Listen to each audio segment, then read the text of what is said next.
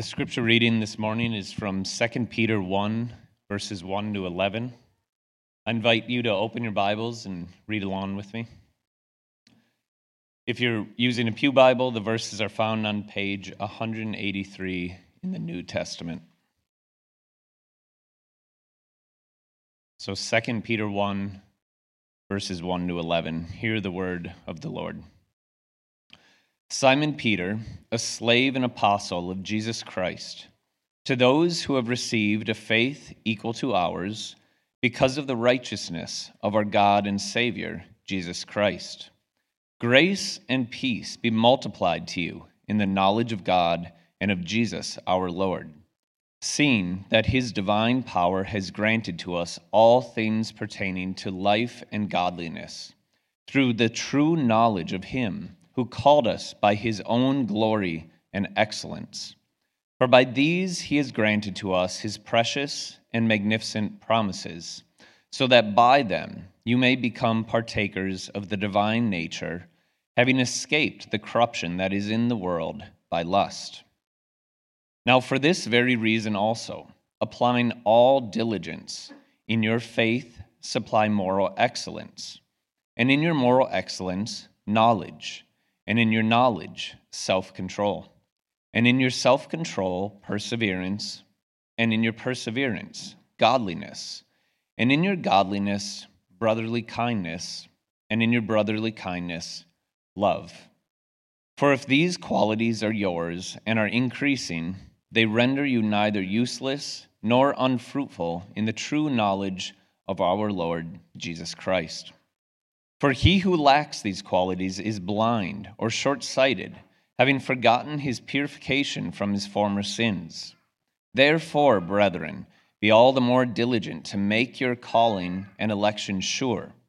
For as long as you practice these things, you will never stumble. For in this way the entrance into the eternal kingdom of our Lord and Savior Jesus Christ will be abundantly supplied to you. This is the word of the Lord. You may be seated.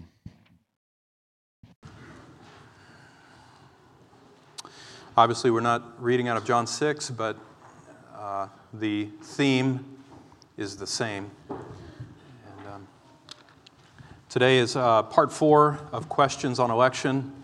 And as far as my plan is concerned, today is the last day for that. So to that end, let's pray together that the Lord will allow this to be the last day on this topic. And, Lord, we say that in jest in some ways. And this is a glorious truth that you've revealed in your word, Lord. And if we spend the rest of our lives contemplating it, we have not gone into error. We would be better off for it.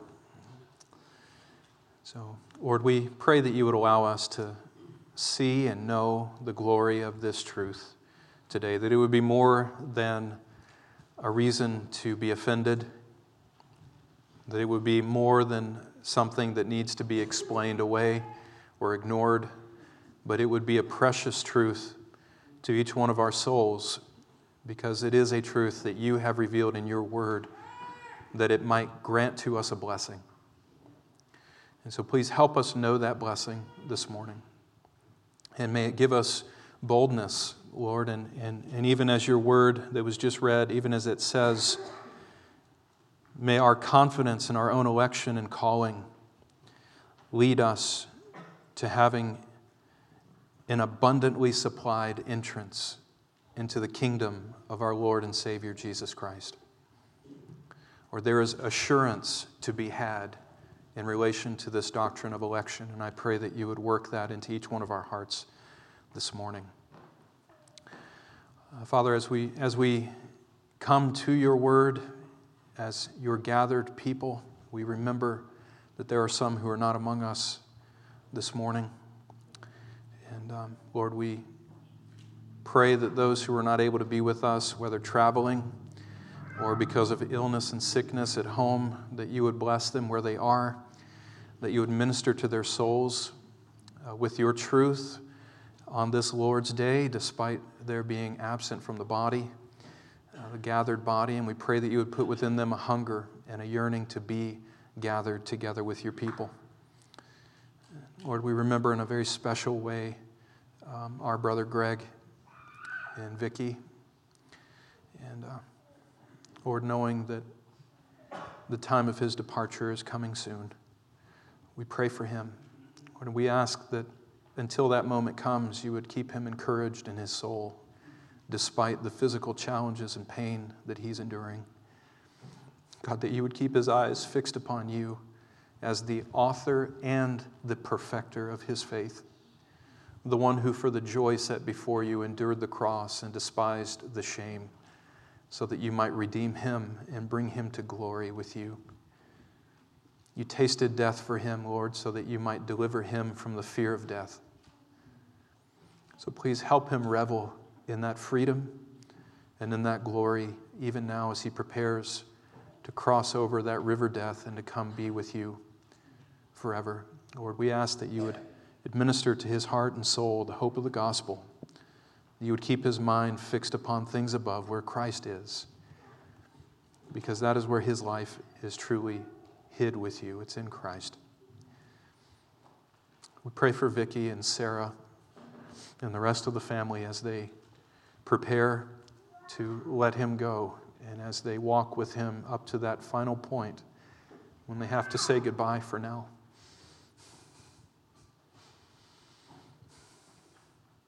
We pray, Lord, that you would minister to them in their time of need. Give them grace to mourn well, but to mourn in hope. And to go on without their husband and father and loved one until the day when you call them home. May they be faithful to you, Lord, and may we as a church body support this family in every way that we possibly can. And give us grace, Lord, as we come to your word. Open our hearts and minds to understand and receive. We pray this in Jesus' name. Amen. Amen. Well, if you've been visiting with us the past few weeks, you might be tempted to think that all we talk about around here is the sovereignty of God and salvation and the doctrine of election. And that is not the case. But these are important doctrines and truths that we don't want to shy away from when they come up in our regular preaching and teaching ministry here at Oak Ridge.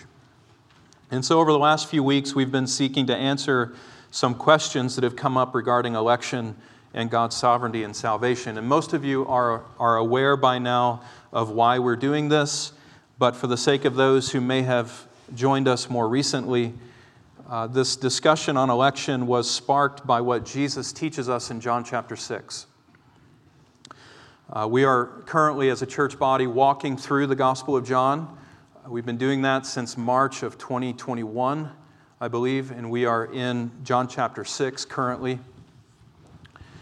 And in John chapter 6, Jesus is addressing reasons why this crowd that was coming after him was not truly believing in him. In John 6:30, they said it was because he had not done enough signs to prove himself to them, and that's why they weren't yet ready to believe in him. But Jesus goes on to explain the true reason why they weren't believing in him in the rest of the chapter, which is simply that they were not given to him to be saved. John 6:37, because all that the Father gives him will come to him. And this crowd is not coming to him in true faith. So what does that mean about the crowd? It means that the Father had not given them to the Son. Or in John 6:44, no one is able to come to me unless the Father who sent me draws him, and I will raise him up on the last day. Well, this crowd is not truly coming to Jesus. So what does that mean about them? It means that they're not being drawn by the Father to come to him. Or John 6:45, all who are taught of God, everyone who hears and learns from the Father, what do? They come to Jesus. Now, if this crowd is not coming to Jesus, it means that they are not being taught of the Father. They are not learning and hearing from the Father to come to him.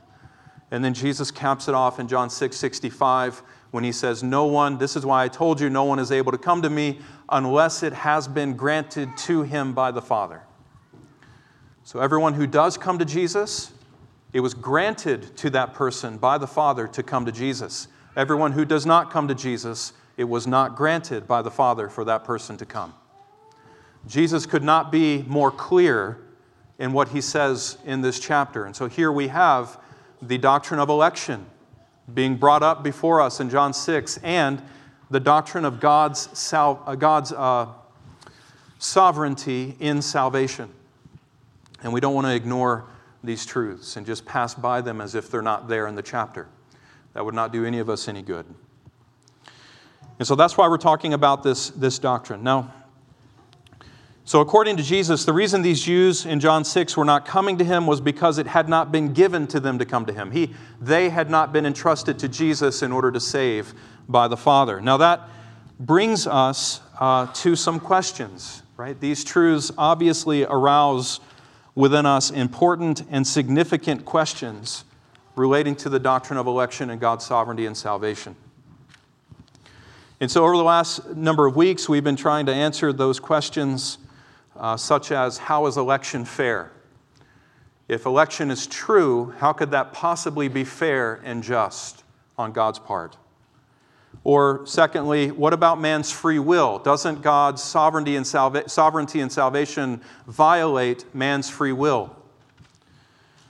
Or what about the Bible's teaching of human responsibility? Doesn't election and God's sovereignty and salvation undermine the reality of human responsibility?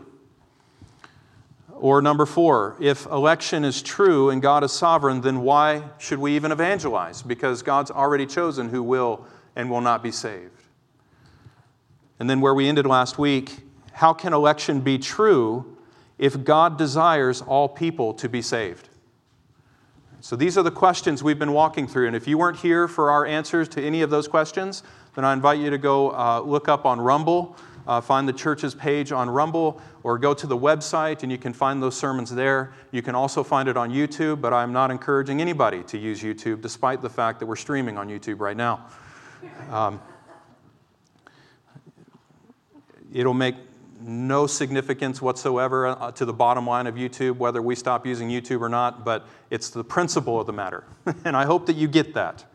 If enough people begin to operate on principle, then real change can actually take place. But until we do that, we're just going to keep suffering from the same tyranny that we've been suffering under the last number of years.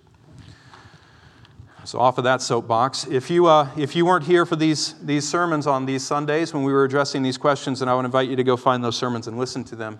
I'm not going to rehash our answers to those questions this morning.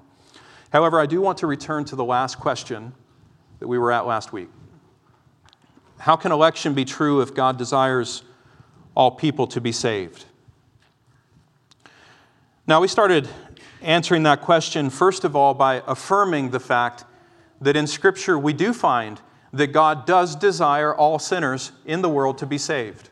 He has a genuine, sincere desire for all of His image bearers to come to the knowledge of salvation.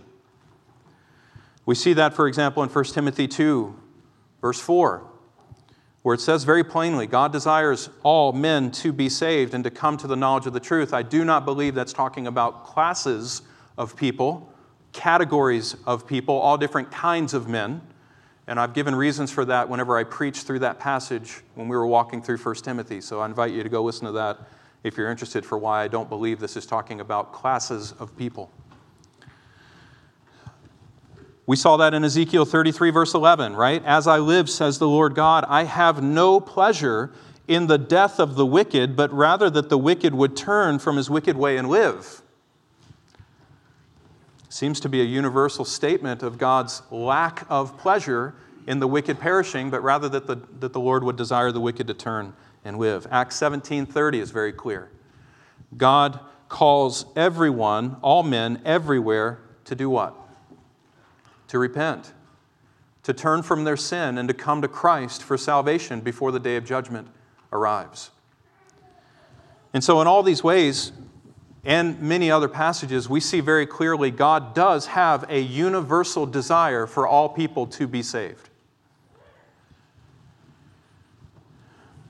We then began to examine how election could be possible, or how it could be true, if that is a reality. So if it is a reality that God desires all people to be saved, then how in the world could the Bible ever say that election is true, where God has only chosen to save some sinners to be saved? He desires all to be saved, but has only chosen some to be saved. How in the world could that be true? Well, we started answering that question simply by pointing out that denying election and God's sovereignty and salvation does not solve that problem. Just because you deny God's sovereignty and salvation, or you deny election, you still have not solved the problem that God desires all to be saved, and yet at the end of the day, not all are going to be saved. Those who deny election agree that God has a desire to save everyone. That's why they deny election. But even they must acknowledge that at the end of the day, not everyone will be saved. And if God really wanted to save everyone, God has the power to save everyone. So why doesn't He do it? Unless you're going to say that God does not have the power to save anyone, but rather that salvation is entirely in the hands of man, unless you're going to say that God's hands are bound by man's will, then you have to acknowledge that if God wanted to save everyone, He could. But He chooses not to save everyone for some reason. Why is that? We offered 3 reasons last week, right? And I'm just going through this so that we're all on the same page as we begin. We offered 3 reasons last week. 3 options for answering that question. Number 1, God desires all men to be saved, but He's not powerful enough to save them. Right? And we know that that's not true because of statements like Mark 10:27, where Jesus, in reference to saving people, salvation, Jesus says, it's impossible with man, but nothing will be impossible with God. God can save anyone that God wants to save. Otherwise, who ultimately has the power of salvation? Not Satan. Man. And God is limited by man's decision. So God desires, but He doesn't have the power to actually do what He desires. He has to wait for man to fulfill the desires of God. Boy, that's really demeaning when it comes to the character and nature of God, isn't it? And it puts man in his wrong place and brings God below His rightful place.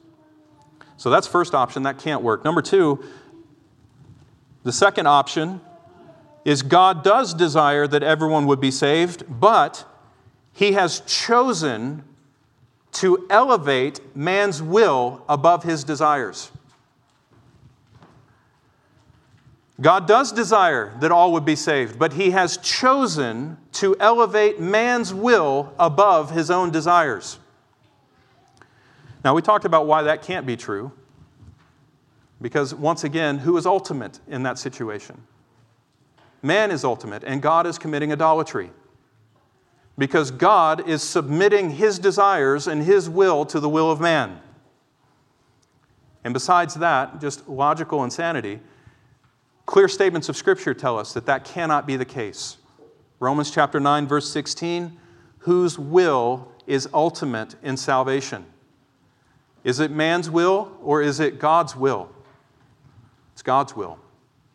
Because it does not depend, salvation, having mercy from God, it does not depend on the man who wills, nor does it depend on the man who runs. It's not about whether they were willing to be saved or not. It's not about whether they've worked enough to be saved or not. Ultimately, it depends on God, whose freedom it is to choose whether or not to give mercy. That's the argument of Romans chapter 9, right? So we know that the second option can't be true. It can't be that God desires all to be saved, but has elevated man's will above His own desires. Because Scripture plainly teaches us it's not about man's will, it's about God's will. So that leaves us with one more option, which is this, God desires that everyone would be saved, but chooses not to save everyone according to His wise counsel and the purpose of His will. As far as I can see it, you only have one of those three options to choose from. God desires, but He's not powerful enough to save. He desires, but He leaves it up to man. Or He desires, but does not choose to save everyone.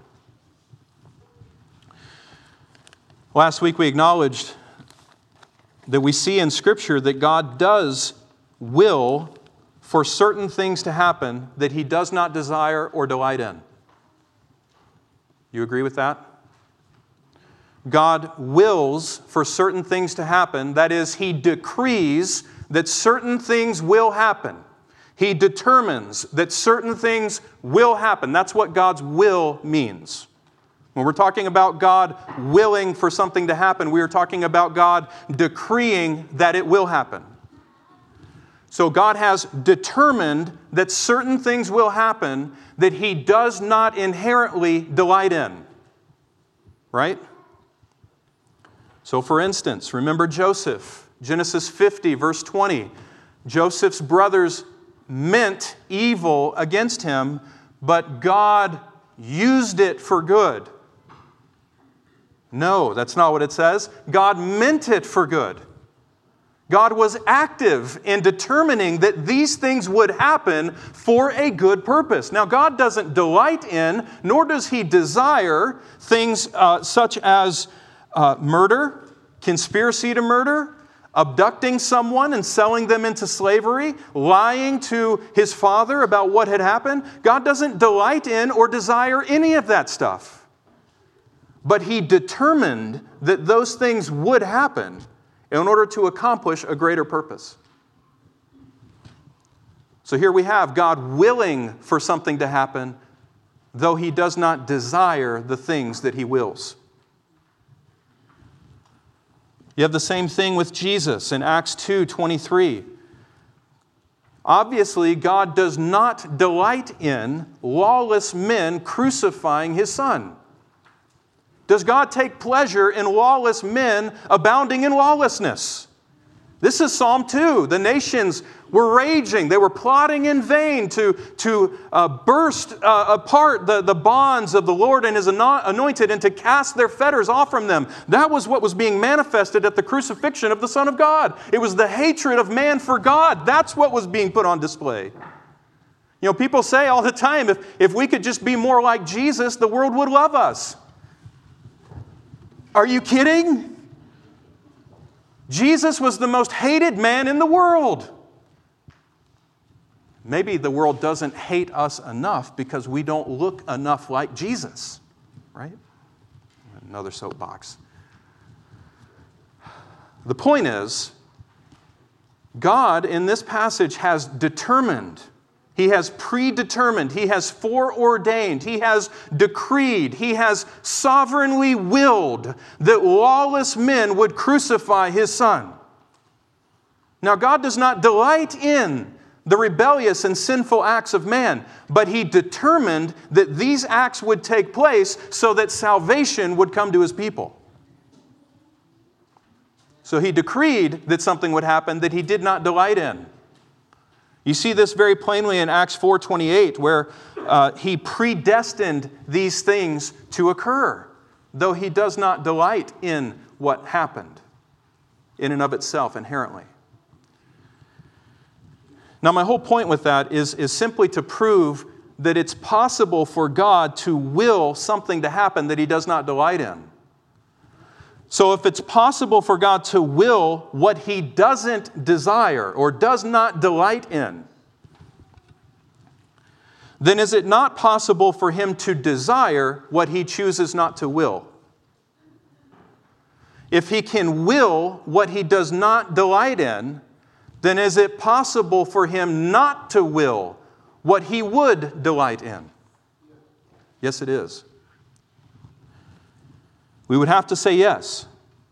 that as our Creator, God has a genuine and sincere desire that all of His creatures would come to the saving knowledge of the truth. But there is a greater desire at work in the heart of God.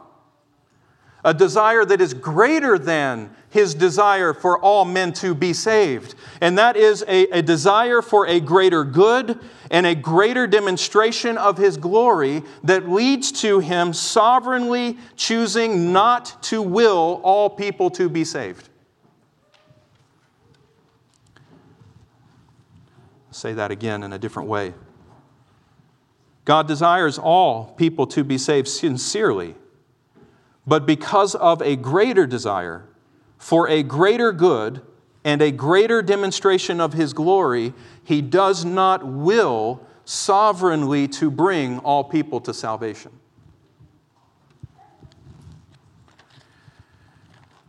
Now that might leave you, or it might leave all of us, as it leaves me, with a pretty significant question. Why not? Why not? If God has a desire to save everyone, but determines that He will not save everyone, why? Well, we don't know all the reasons why. In fact, I don't know that we know any reasons why, apart from general answers that Jesus and the Apostle Paul give us in the New Testament. In Matthew 11, 25 to 26, Jesus says that God has chosen not to save everyone simply because that is the good pleasure of His will. Those are the words of Jesus. Or in Ephesians chapter 1, verse 11, God is working all things after the counsel of His will. Romans 11, the end, right? The exaltation of the wisdom of God in the way that God has determined to do everything. It's inscrutable. So we don't know all the reasons why other than this is what God has chosen to do and this is what God has seen to be wise in His own eyes. However, there are three truths that are crystal clear that we must affirm. All right? You guys awake? Yeah? Good. I like seeing faces that are kind of smiling and joyful to be here even. That's great. We should be joyful when we come to the house of the Lord and sitting under His Word, and I'm going to do my best to not put you to sleep with the rest of the morning. Hopefully this is engaging for you. All right, so we don't know all the reasons why God chooses not to save everyone, but we do see in Scripture three truths that are crystal clear and that we must affirm. Truth number one, the call of the gospel goes out indiscriminately to all the world. And this is a sincere, well-meant offer of salvation to the world. The call of the gospel goes out indiscriminately to all the world, and this is a sincere, well-meant offer of salvation to all the world. So there are no exclusions here. When the call of the gospel goes out, it goes out to everyone. Right? So we see this, for example, in Revelation 22, verse 17, where the Lord says, "Whoever desires, whoever thirsts, let him take the water of life freely." Take it. If you want to take the water of life from the hand of Christ, then come and take it. Receive it. If you're thirsty, then come grab it. That invitation goes out to everyone. Isaiah 45:22, we pointed to this one last week. God says, "Turn to me and be saved, all the ends of the earth, for I am God and there is no other." And what follows is a reason or a justification for why He's calling all the world to turn to Him. It's because eventually all the world is going to stand before Him for judgment. And all the world and everyone in it is going to swear allegiance to the Lord God of all things. They're going to swear allegiance saying, in the Lord alone is righteousness and strength. And in that is this self-renunciation, this renouncing of all goodness and all thinking that somehow I was in the right. And it's this declaration that God was the only one who was ever in the right. I'm swearing allegiance that in the Lord alone is righteousness and strength. God says everyone is going to come to that point where every knee is going to bow and every tongue is going to swear that allegiance. And why that's important for this discussion is because the call to turn and be saved is as broad and is as expansive as is the group that's going to be judged. So if everyone is going to be judged, then the call to come to salvation goes out to everyone. Does that make sense?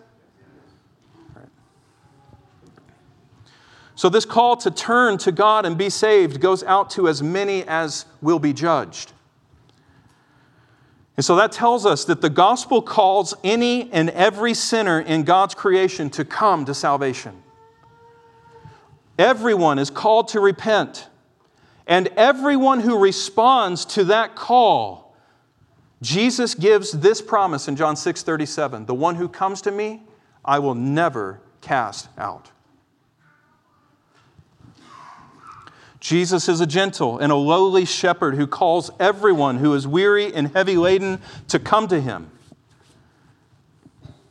Whoever you may be in this room this morning or listening online or wherever it is, whoever you may be, this is Christ's word to you. Whoever comes to me, I will never cast out. It doesn't matter who you are. Jesus gives us that invitation, and the one who gives that invitation will welcome everyone who takes Him up on it.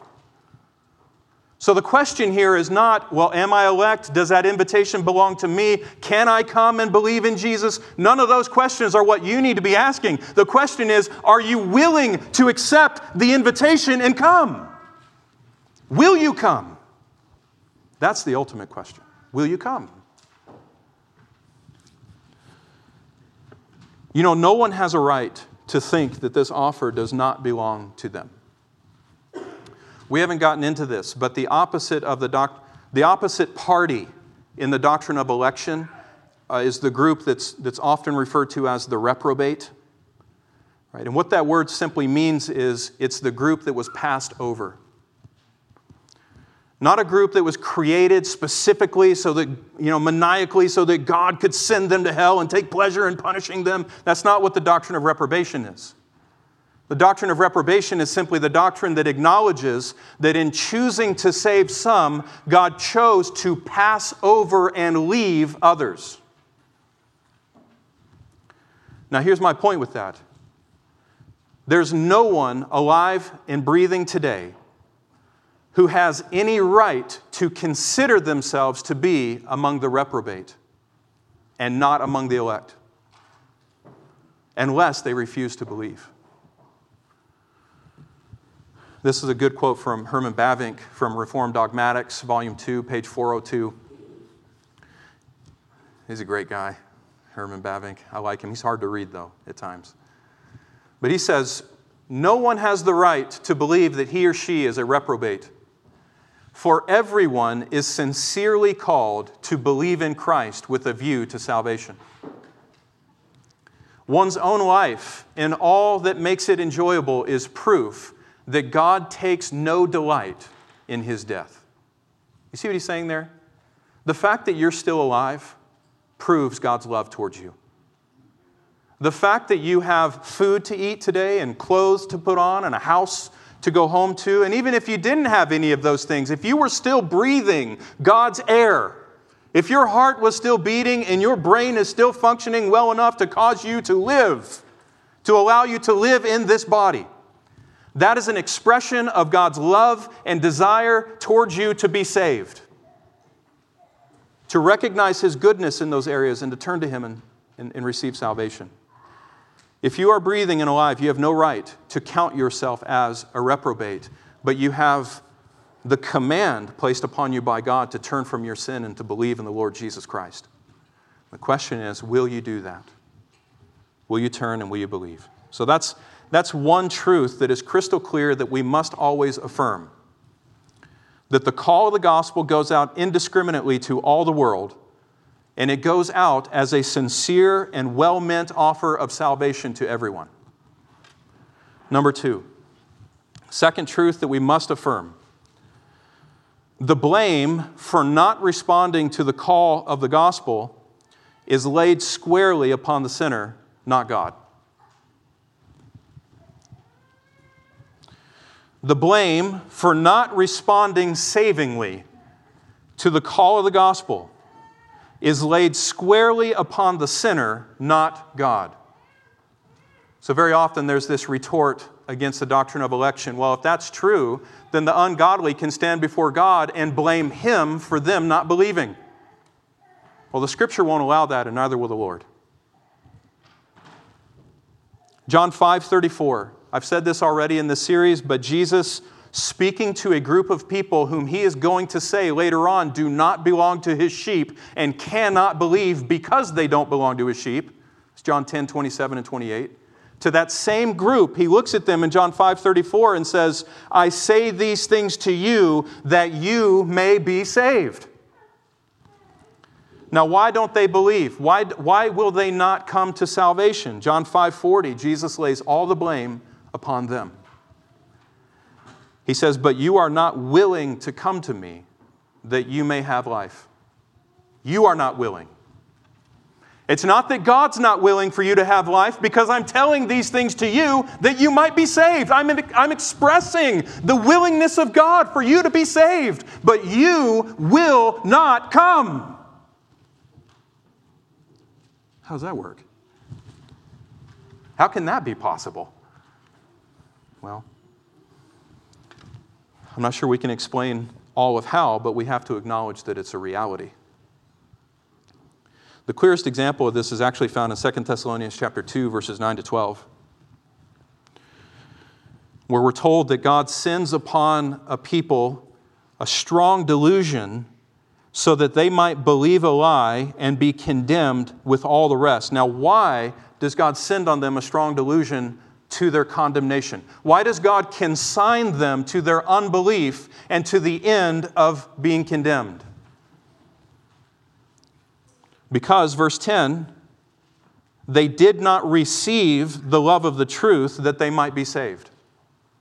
So who is responsible for not being saved in this scenario? Is it God who is responsible, or is it the person who chooses not to receive the love of the truth?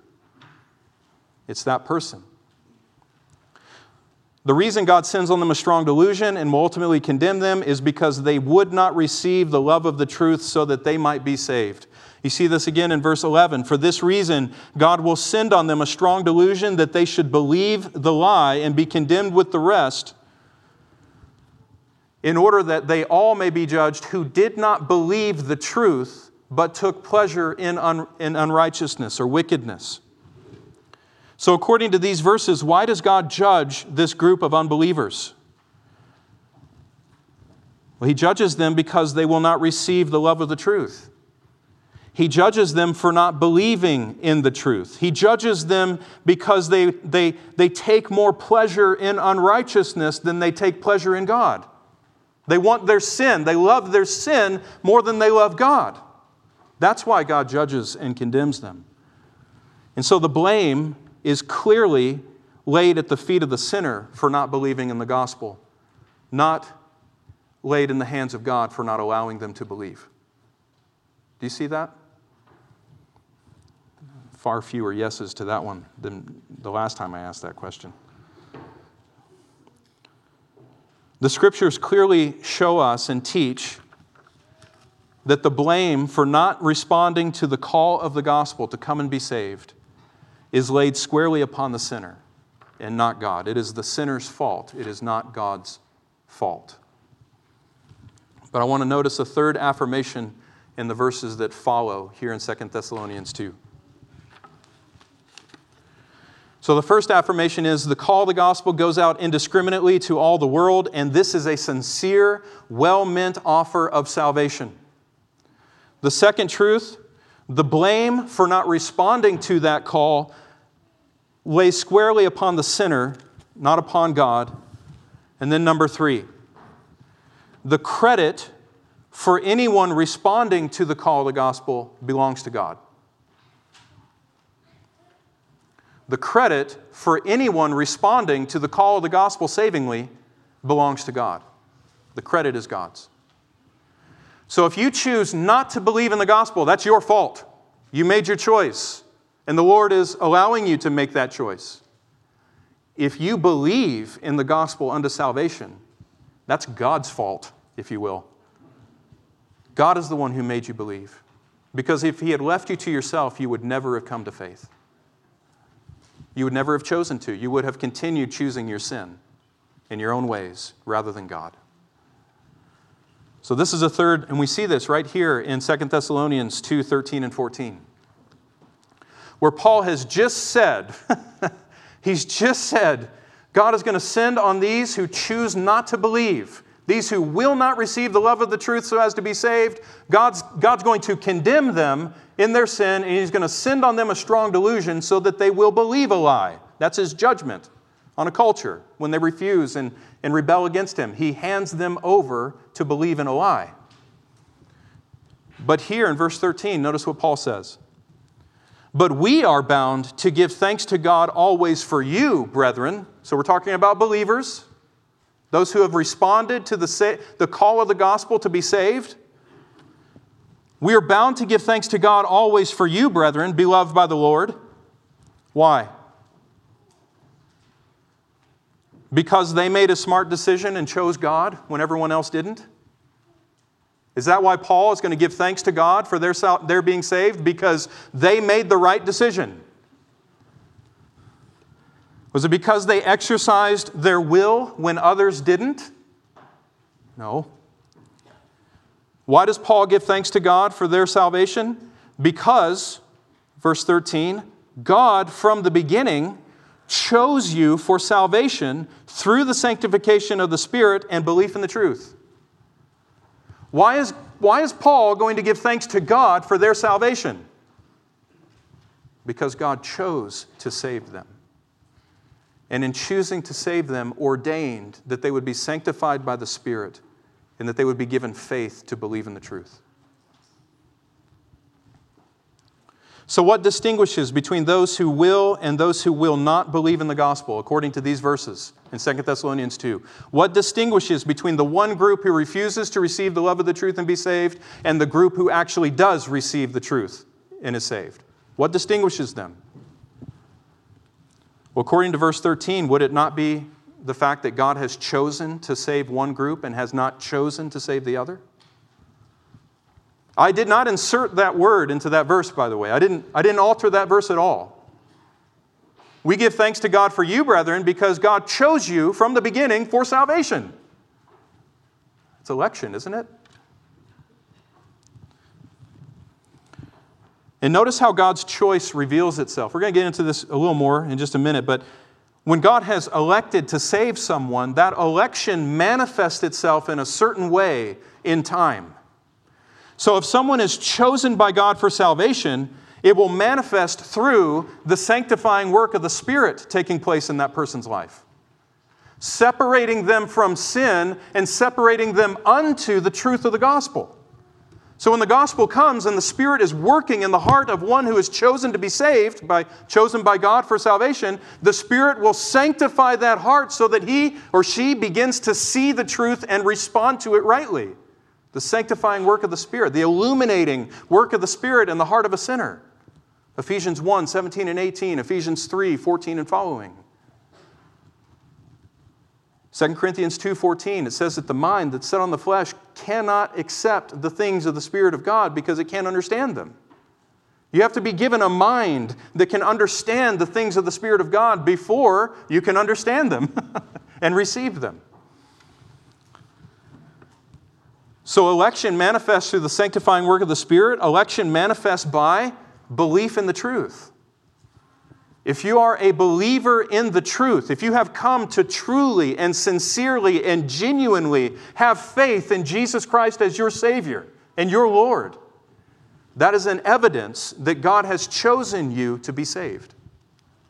That's a mark of election in your life. And then you notice verse 14. And it was for this that He called you through our gospel. That's an evidence of election, of God's choosing you for salvation, how you respond to the gospel. So when the gospel is preached and you hear about Jesus Christ crucified for sinners, you hear about Christ suffering under the weight of judgment that belongs to you as a sinner. You hear about Jesus Christ being raised from the dead in victory over death and in victory over your sin, conquering sin and death and hell for the sake of His people, and ascending into heaven and being seated at the right hand of the Father and coming again one day to judge the world in righteousness. When you hear the gospel message preached, how does your heart respond? Does it call you to come unto God? Does it draw you after Himself? Or are you indifferent to it? Because if you are indifferent to the gospel, then God is not calling you through that gospel to salvation. In other words, if you can hear the truth of the gospel, and the judgment to come, and the realities of heaven and hell, and Christ as the only way to salvation for anyone. If you can hear God's call to repent of sin or else face the consequences and be indifferent to all of that, have a heart that is as hard as a stone and that does not respond to God's commands. If you can know the gospel and continue living a life of sin, you are not being called by God through that gospel. Because God's call changes you. It alters your life. When you see the truth of Christ, you cannot turn back away from it. You are enamored by the truth that you see in Him. So when God has chosen someone for salvation, there will come a point in time in that person's life where the gospel will become exceedingly precious to that person.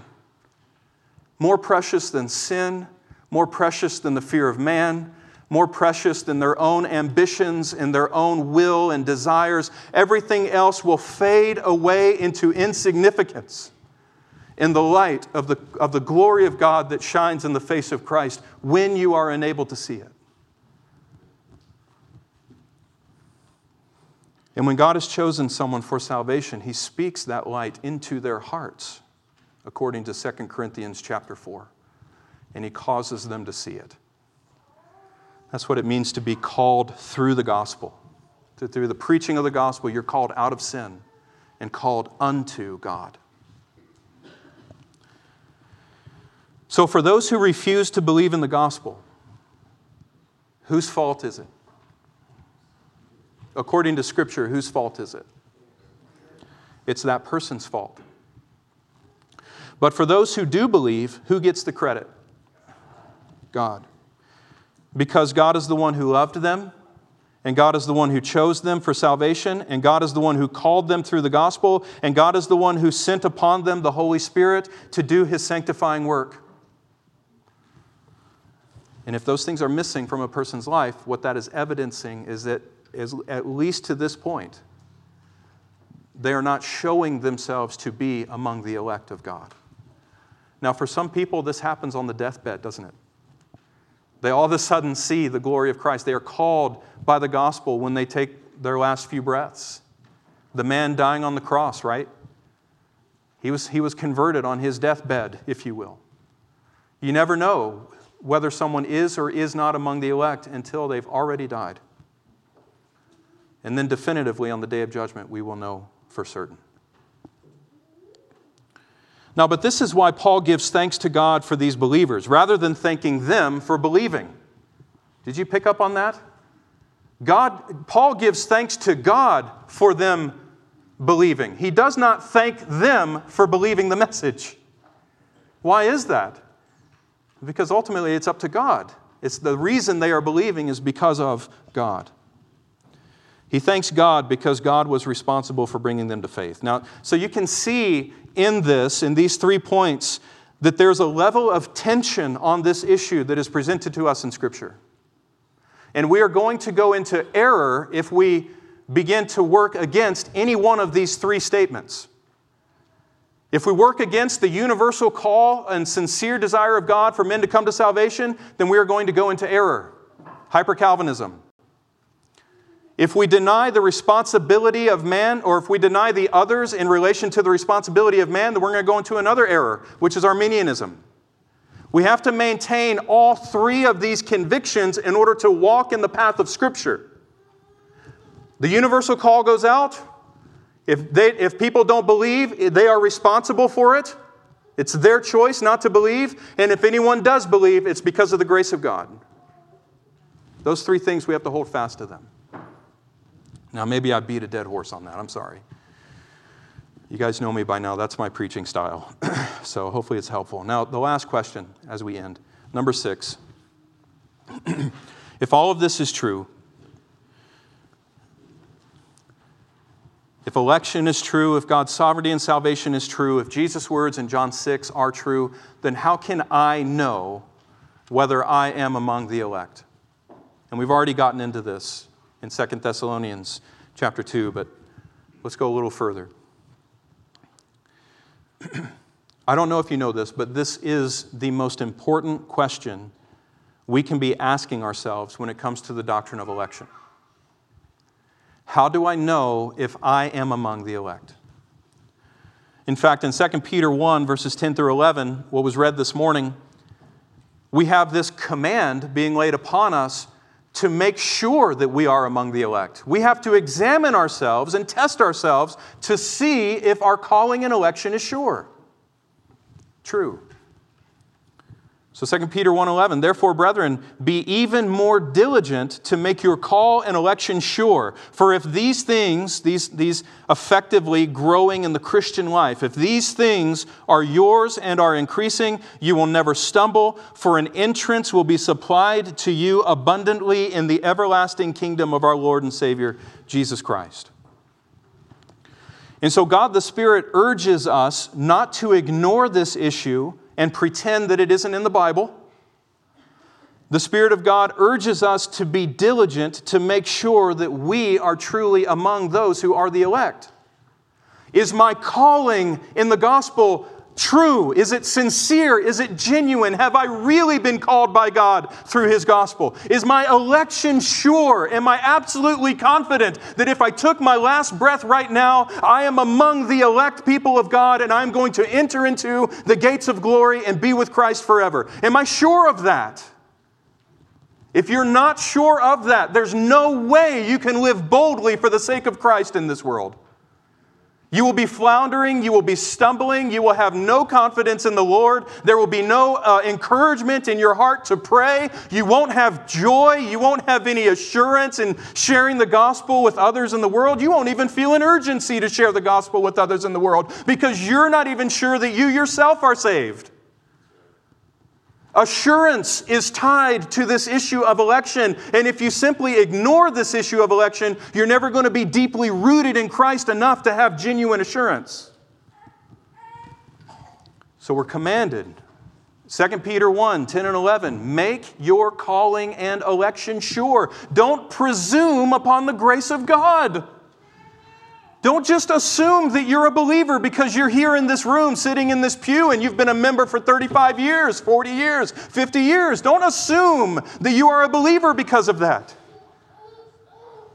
2 Corinthians 13:5, test yourselves, examine yourselves to see if you are in the faith. If I were not, all right, listen, I know that this can come across very hard, but I'm trying to be a faithful shepherd over each one of your souls.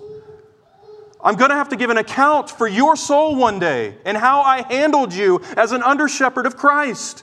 And the last thing I want is for any one of you to approach death and to come to the gates of God's kingdom and say, Seth never warned me about this. He never told me that I could be deceived. He never challenged or urged me to make sure that I was a true believer. He just assumed that I was a believer, and so I assumed that I'm a believer, and now it's too late. You might feel that this is not loving, but this is the most loving thing I could do for you. Have you genuinely been saved? Are you truly belonging to Christ? Has He brought you out of your sin? And I'm serious. Do you still live your life in sin? Do you still indulge the lust of the flesh without a troubled conscience whatsoever? Can you ignore the Lord for weeks on end and be untroubled by that? Can you be absent from the prayer closet or ignore the Scriptures for any lengthy period of time and feel that you are still in a right relationship with the Lord?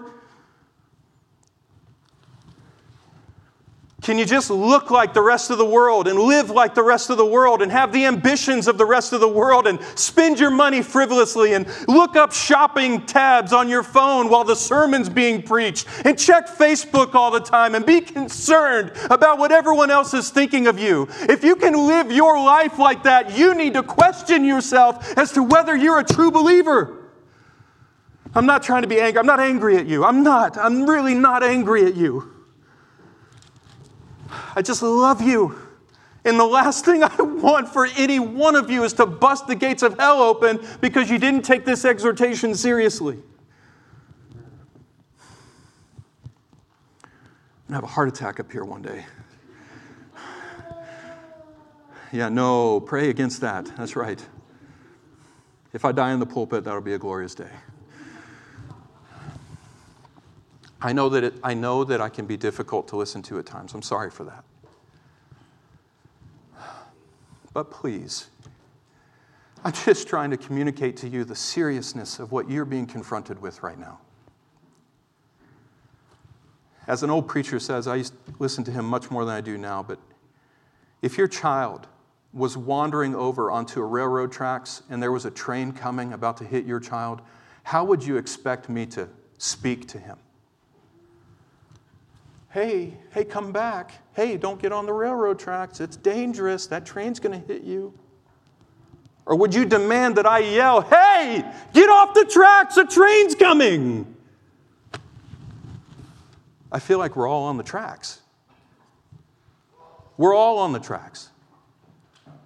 And we need to move. We need to be moved. And we're not going to be moved by some lullaby voice that's telling us everything's okay. Peace, peace, when there is no peace.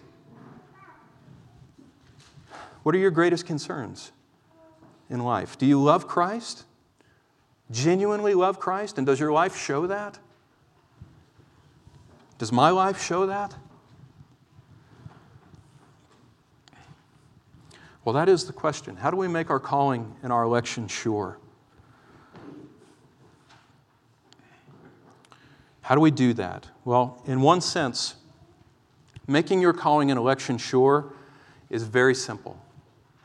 How can you know whether you are among the elect? Simply put, do you believe in Jesus Christ? And do you trust in Him as your Lord and your Savior? John Calvin loved this. I love that John Calvin said this. In fact, if you want to read more of John Calvin's statements on this, you can go to Book 3, chapter 24, and I think it's sections 3 through 7, if I'm not mistaken. But he speaks about this a lot. He says, very simply, how can we know that God has elected us from the beginning, from before the foundation of the world? By believing in Jesus Christ. How can you know that God has chosen you to be saved? Believe in Jesus Christ, and you will be saved. It's that simple. We're the ones that complicate it. This is exactly what we saw in 2 Thessalonians 2, 13 and 14. How does election manifest itself in a person's life? Well, through the sanctifying work of the Spirit, through being called by the gospel, which manifest in faith in the truth. Believing in the truth. So the question is, do you believe the truth? Do you truly believe the truth with the James kind of faith? You know what I mean? We were just going over this in Sunday school today. The kind of faith that James talks about. Not the faith that is as good as a spiritless body. Right? Just as the body without the soul is dead, so also faith without works is dead. You can profess to believe in Jesus all day long, and you can be nothing more than an empty shell of a declared reality. Just an empty shell of faith, but not genuine. Do you have genuine faith that gives birth to a lifestyle that seeks to honor the Lord? Do you have genuine faith that constantly renounces sin and selfishness in your life, is constantly repenting of sin, and is always turning to the Lord Jesus Christ? Always. Is He your rock? Is He your stay? Is He your foundation? Is He your appointed lot? Is He your inheritance? Can you say with the psalmist, it is the nearness of God is my good? In my own heart and my own flesh might fail. Everything in life might crumble and come to nothing. I could lose my house, my job, my income may be gone, my family might perish. I could be out on the streets with nothing, and yet even at that moment, my heart and my flesh may fail, but God is the strength of my heart, and He is my portion forever. Can you say that? And I love the Lord Jesus with a kind of love that is incorruptible. Not a perfect love, but a love that is unchallenged by the things of the world.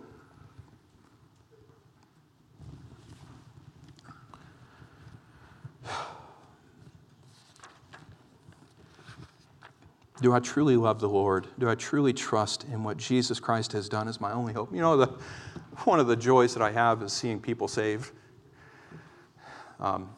You guys okay? Can I just share this? You all right with that? I don't think I need to ask your permission. If you need to leave, you're welcome to leave. Okay, I understand. But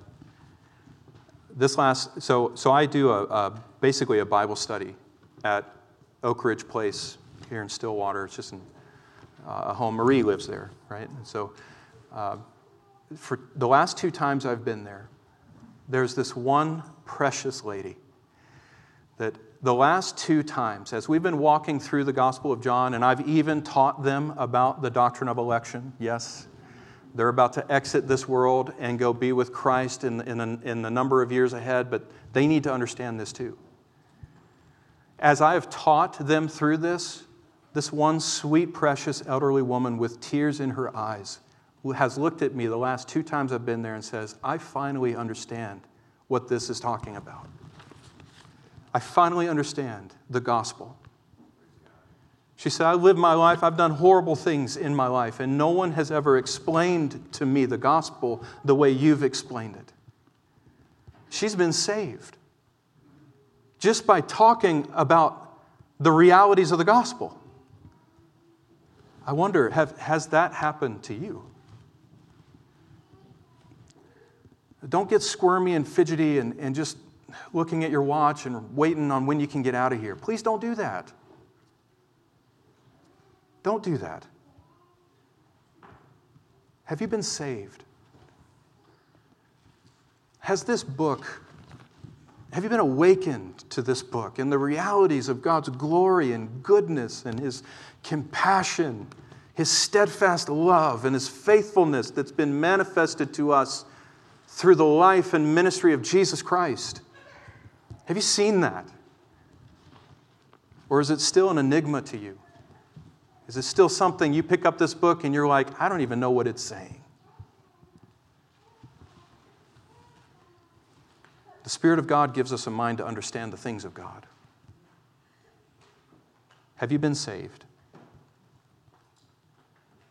If you can say that I believe in the Lord Jesus Christ, then you ought to rejoice with all of your heart in the fact that you are among God's chosen people. You didn't have to be, but He chose you to be.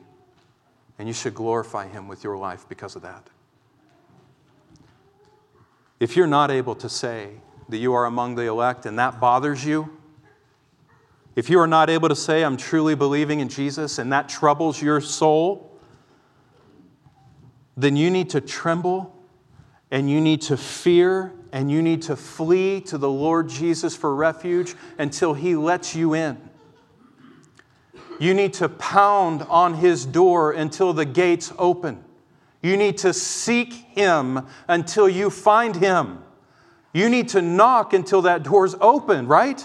You need to be the Syrophoenician woman who refuses to take no for an answer. That even if Jesus were to turn around and say to you, salvation is not for you, you are a dog, you would still have the gumption to look back to Jesus and say, yes, but even the dogs get crumbs when they fall from the table. I will not let you go until you bless me. Jacob. If you're not sure that you are among the elect, or if you're saved, if you truly know Christ and believe in Him, then that is the attitude you must adopt. You must seek Him until you find Him, or die trying.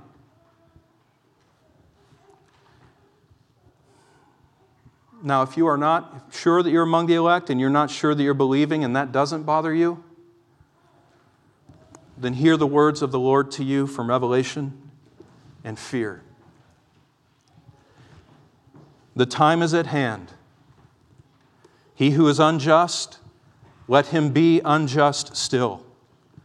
He who is filthy, let him be filthy still.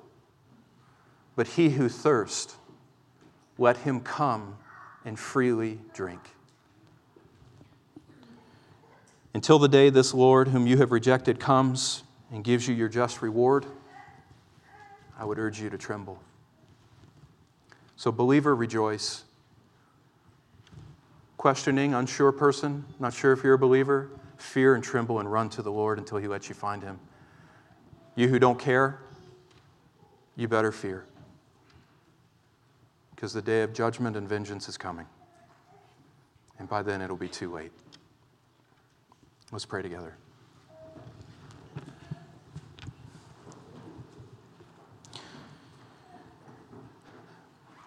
Father, none of us manifest a perfect faith. And so, please guard us from judging ourselves by the standard of a perfect faith. We don't want that. We don't need that. But Lord, we do want a genuine and sincere faith. That though it's not perfect, though it is stumbling, though it sins often against you and against our own conscience, nevertheless, it has been redeemed and washed through the blood of Christ, granted to us as a gift, our souls having been cleansed through the perfect work of Jesus. And by your grace, we have in ourselves a true desire to be pleasing to you. Lord, would you please perfect that within us? Don't let us fall into the traps of despair. Let the simplicity of the gospel message be ours in abundance. And we pray this in Jesus' name. Amen. All right, now hear a benediction from Colossians chapter 3.